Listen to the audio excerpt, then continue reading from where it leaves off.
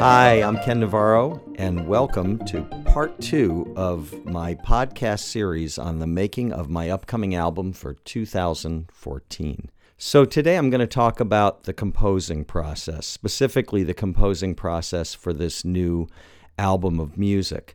The starting point is the hardest part with composing new music. I found what works really well for me is to ask myself a musical question, or another way to put it would be to say to present myself with a musical challenge. And that is a way that I usually can come up with some pretty interesting ideas for new songs. Sometimes these ideas don't go where you think they're going to go, but nevertheless they go somewhere, and as I was saying, I think the most difficult and challenging thing about composing is getting started. One of the things I've done in the past was ask myself a musical question. For example, with the album The Grace of Summer Light, the title track, the musical question was, can I write something that uses many different unusual time signatures in order to create some new, fresh, rhythmic feeling, but not have the audience even notice that there are odd time signatures and that they're changing?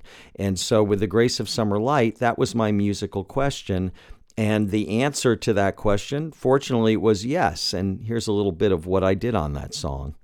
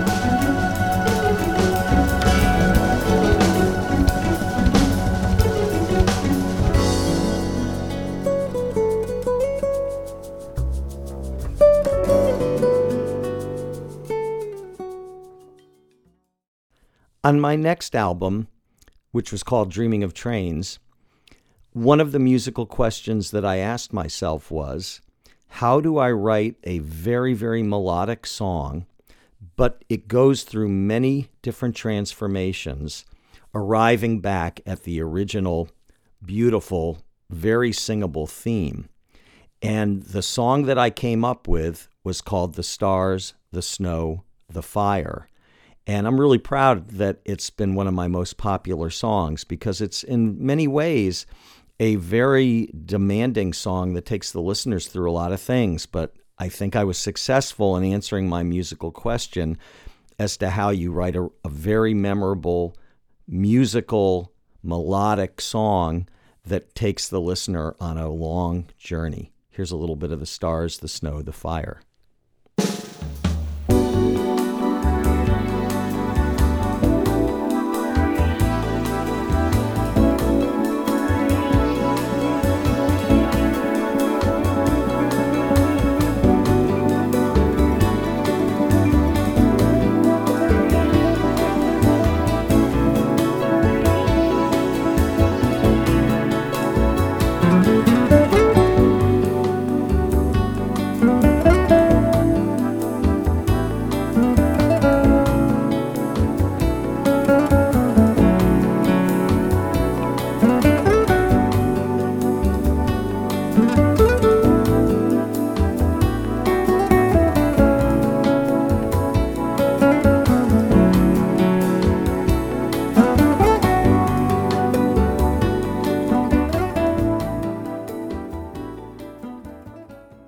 Now, on the new album, one of the many musical questions that I asked myself, and I should say really musical challenges that I presented to myself, was I wanted to write a piece that, while it went through a lot of different places, it was driven by as many as 10 to 12 guitars. Each one only could play one note at a time. So it was going to be the combination of all these different guitars restricted to one note at a time to create a kaleidoscope effect where things are changing, but in a very beautiful, gradual, organic way, and the listener therefore passes time in a different way than we typically do. We're kind of trained that time in music is connected to melody. And of course, I'm a big fan of that, and I write a lot like that. But I also believe that time can pass in other ways in music. And this kaleidoscope effect that I wanted to try to create is one of those many ways.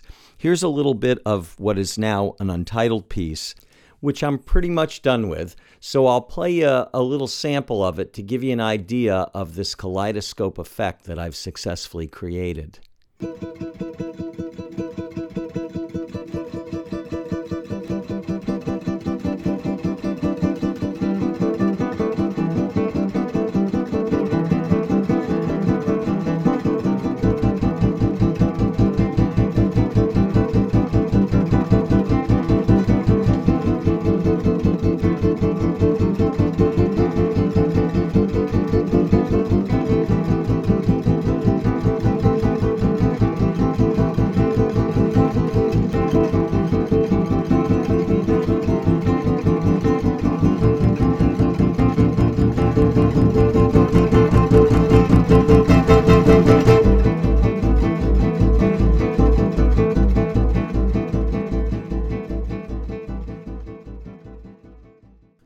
My last album, The Test of Time, was entirely a solo guitar CD where I played all the parts at once: bass, chords, melody, rhythm, everything on one guitar live at one time.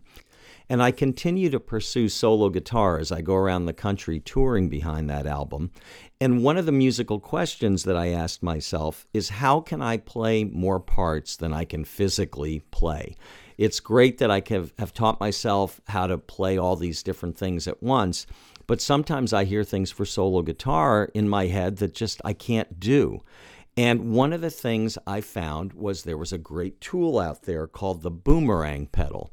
And this is a pedal, giving you just a brief description, that allows me on the spot to compose new music and add things on top and on top and on top as I go along.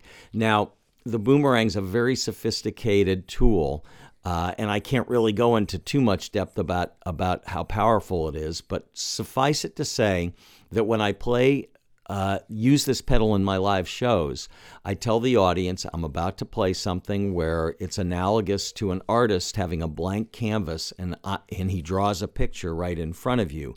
And that's what I'm going to do right now with music. And the piece that has evolved out of this is a piece I think I'm going to call Kings and Kennedys. And it is very much based on additive composition, meaning that you start with something that's interesting to hear, and then that begins to repeat itself, come and go, depending on how it is I control it with the Boomerang. And then I add other parts and other parts, all the time using my ability to play many parts at once. But now I can combine many, many guitar parts and build them up and then break them down live and sometimes in brand new ways right in front of an audience. So I wanted to have a piece on the album that showed this. And so here's the song, a little bit of the song I think I'm going to call Kings and Kennedys.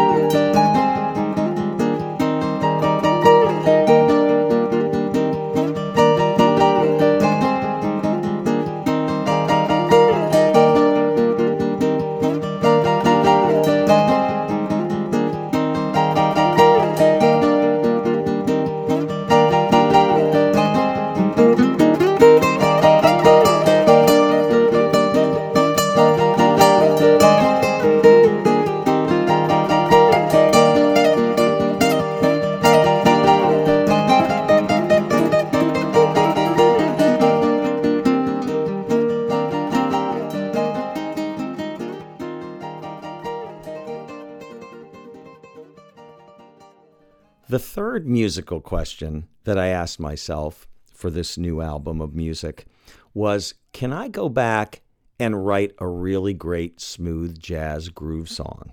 Because I've always loved rhythm and groove. And rhythm is what we think of as the third element of music. We all know what melody is. That's the thing we sing. The singer sings, the guitar player plays, the saxophone player plays. Harmony, that's, notes that are sounded together to create what we think of as chords. Classical music, that's created many different ways. In jazz and pop music, we think of keyboards as being the place where we hear chords. Certainly guitars can play chords. But rhythm is this elusive element. And when rhythm is really, really right, it's what I call groove. And so groove is when all the elements of rhythm come together in what feels like a perfect, organic, infinite way, yet it's not mathematically perfect. There's a feeling to it. There's a breathing to it.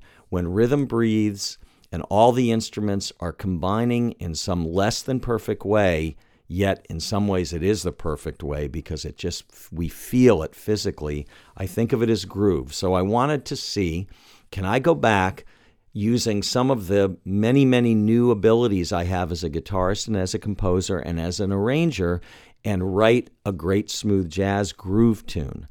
And that was the question I had. And one of the things that I've been doing for the last two group albums is using almost exclusively acoustic bass. So I wanted this smooth groove song's groove to really have a lot to do with composing a very strong acoustic bass line and combining that with grooves that I created from not a traditional drummer or a drum set, but from combining many different rhythmic elements together. And so this is what I came up with.